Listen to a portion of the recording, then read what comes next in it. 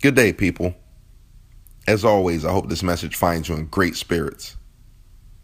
In light of the tragic loss of life in the Orlando shooting incident that took place this past weekend, I thought I'd take a few moments to talk to you about something that is very important, especially in a time like now. Today, I would like to talk to you about love and love's ability to overcome hate.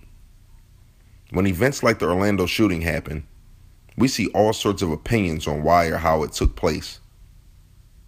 The media shares information on the shooter, his or her background, possible motives, their religious beliefs, and any potential connection towards terrorist organizations. Sometimes these opinions cause people to look at certain cultures, races, or religions in a negative way, and to put them all into one category. But it is my firm belief that hatred comes in all races and religions, and is present in every part of the world. Unfortunately, that's just the world that we live in.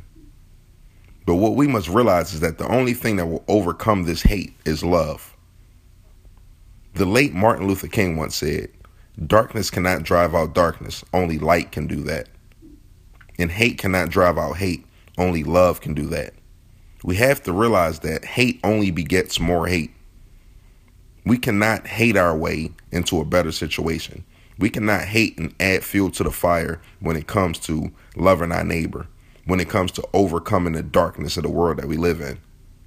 Today, I want to encourage you to love more, even when it's hard to do so. Sometimes people hurt us or simply make it hard to love them.